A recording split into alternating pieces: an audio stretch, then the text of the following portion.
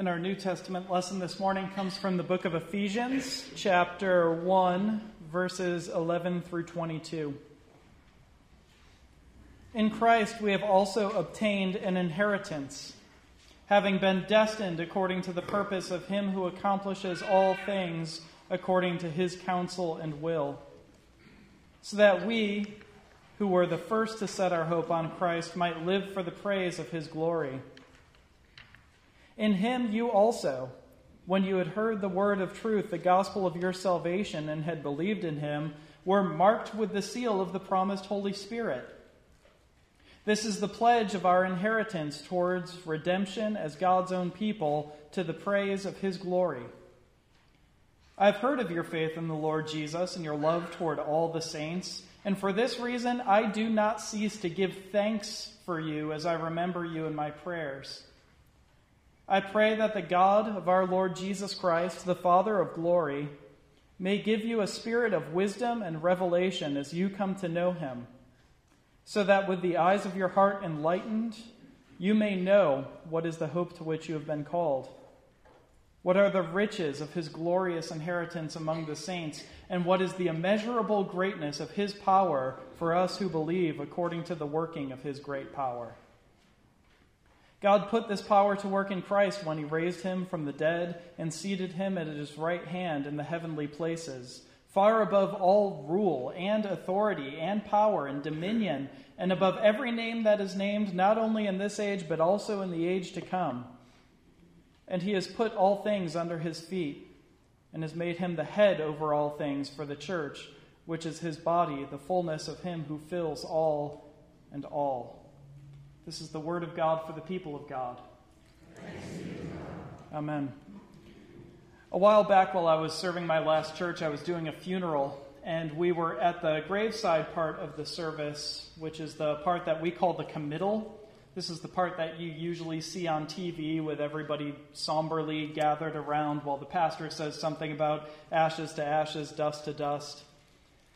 And it's a pretty intense moment because in a lot of ways it's a sort of final goodbye to the deceased. So I went to do a prayer over the casket, and when I looked down, I started laughing. And by the way, I don't know if you went to divinity school, but even if you didn't, I think you know that you're probably not supposed to do this. But I couldn't help it because there was an inscription on the casket. I'd never seen one before. I've never seen one since. But there was an inscription on this casket, and it said, "Here lies Bobby, stiff as a pole. I'd rather be fishing than down in this hole." So you're with me. You would have laughed too. Some of you are nudging family members, like, make sure that gets it onto mine. Fortunately, the family thought it was hilarious that I was struck by this. Otherwise, it would have been a pretty big faux pas for the pastor to be laughing at somebody's casket. It was funny in and of itself, but I was also laughing because I was thinking, who is this for? Right? Because it's inscribed on something that's going to be immediately put into the ground. And then that got me thinking about some archaeologist like 1,000 years from now digging up that grave. And they'd see the inscription and wonder if it said something about God or the meaning of life, and they'd get back to their office to translate a 2-line poem about how Bobby would rather be fishing than buried 6 feet in the ground. It brought a lot of levity and joy into the situation because it was almost like one last joke that this guy played on everybody. And when I got back to my car to head to the reception, I just started thinking, who is this guy? Who is this guy that we just buried? What kind of fascinating human being includes somewhere in his personal notes, oh, by the way, when I die, I want this poem written on my casket? And it got me really interested in all those stories that inevitably come up during funeral receptions. And I was overwhelmed by the idea that clearly there was so much more to this guy than I knew. And there was so much more to this guy than anyone seemed to know. So this morning's New Testament lesson from Ephesians is a complicated one. And I say it's a complicated one because it reads like one long run-on sentence that's filled with all sorts of over-the-top language. Whenever I read this passage, I picture Paul, the author, so excited about describing something that he's not even thinking about grammar anymore. He's just heaping phrase on phrase.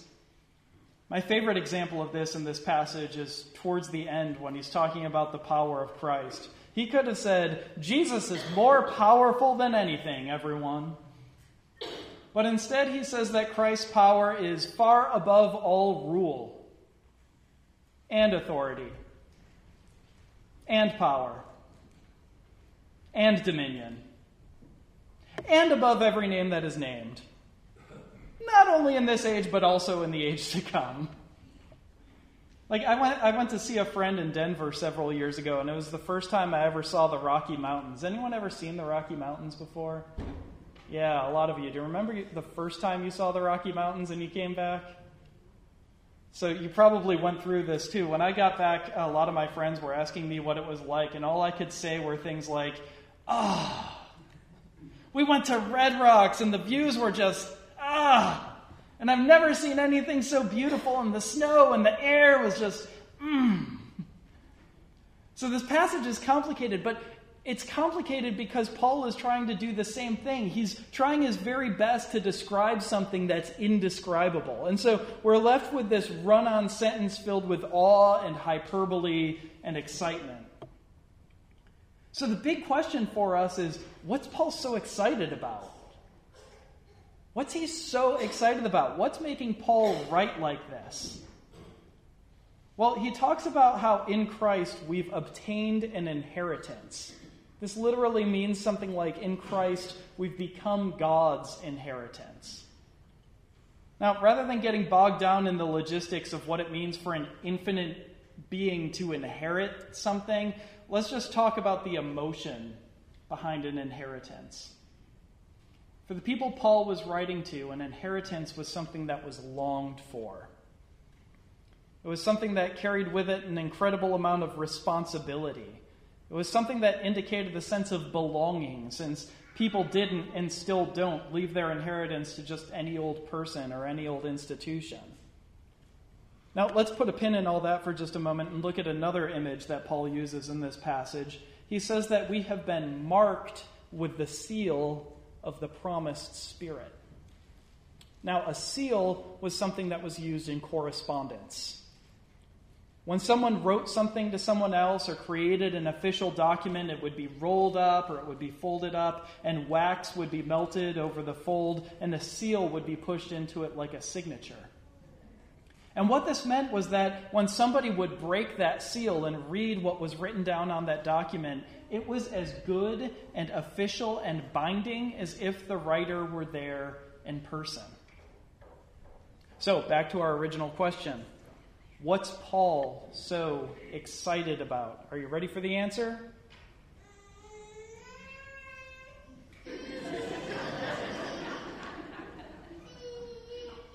That's awesome. What's Paul so excited about? Here's the answer. The answer is you. What's Paul so excited about? He's excited about you. He's excited about the fact that we human beings are something that God longs for and cares for. He's excited about the fact that we belong to God as God's own inheritance. He's excited about the fact that we have been sealed with God's Spirit. And as people who bear that seal, it means that we have the capacity to be the presence of God for one another. Paul is forsaking everything his middle school grammar teacher taught him to let loose about the fact that he is on the edge of his seat, waiting to see what happens through you. And the entire second half of this passage is a prayer that his readers would just realize this. He prays that we would open our eyes and see the hope that we've been called to. Wake up and realize that we're God's inheritance. Wake up and realize that the same power that raised Jesus from the dead is at work through us. When I looked down at that casket with a poem about fishing on it, and I had so much joy and wonder thinking, who is this guy? Paul wants us to look in the mirror with the same joy and awe and wonder and say, who is this woman? Who is this guy? Who Who is this person who has so much more to them than anyone seems to realize? Who is this person who has the power that raised someone from the dead pulsing through them? Now look, I realize that this sounds fine in a sermon, but it's not the reality that we feel when we wake up and look in the mirror. When I wake up, I have morning breath. I'm sweaty because the air conditioner quit again. My beard is half flat and half teased into oblivion because I sleep on my side. I look at the calendar on my phone and I remember I have an all-day pastor's meeting. I'm not going to look in the mirror and say, who is this guy who bears God's image? I'm thinking, who's this guy? But I think that what Paul offers us is a choice. It's a choice. We can tell ourselves that our lives are mundane, that we go to work and get home and watch Netflix, that we drive the Camry to Walmart and get groceries, we go to meetings, we sit through church services and then go to lunch at the food court. Or we can wake up to the fact that through every single second of that, we have the same power that raised Jesus from the dead running through us, and we're interacting with people who do too. Paul gives us the option to look at life as one mundane task after another, or events that are screaming with potential to see God in ourselves and others. And I think that we have a powerful reminder of this on All Saints Sunday. In our tradition, All Saints Sunday today is used to remember the people who have died in the last year. And when we think of these people, when we remember these people and tell stories about them, we don't tell stories about how they worked in HR and drove a 10-year-old Camry and ate at the same restaurant every Friday night.